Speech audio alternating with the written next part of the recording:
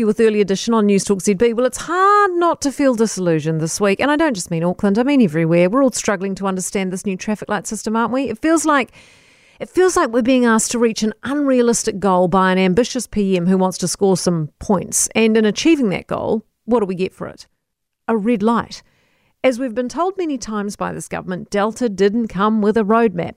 That's actually not true in our case. The roadmap was rolling out in front of us. We had months to watch it unfold in other parts of the world. And in that time, we should have readied our healthcare system, our ICU, our nursing capacity, our testing and tracing abilities, our vaccine rollout. But we didn't. We bragged about 660 concerts and how we didn't need to rush the vaccine rollout instead.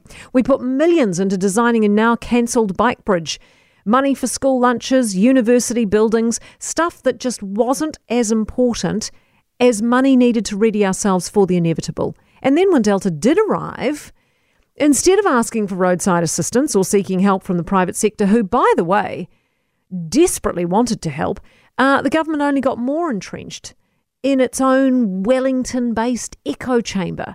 It still won't acknowledge or admit that it got anything wrong. It still won't justify how, with its hell-bent elimination strategy, we got locked down at level 4, then 3, only to have now over 1,000 cases in the community.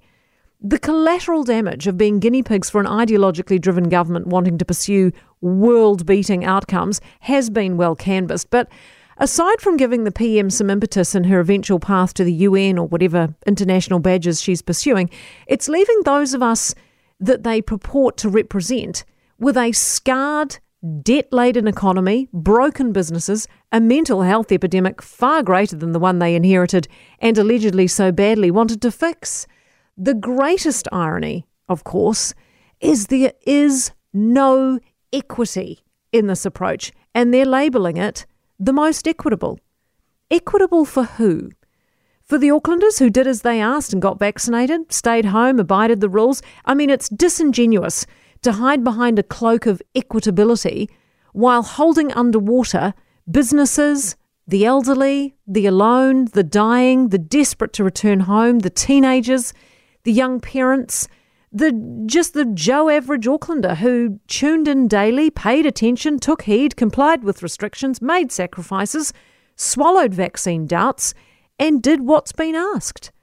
This is not equitable. It is unjust to the majority. It's handing the power to the few, the 1% who won't, can't, or don't want to vaccinate. It's handing our freedoms to them, putting it in their hands to absolve the government of any kind of blame, so the unvaxxed get to decide when we, the obedient majority, will get our freedoms back.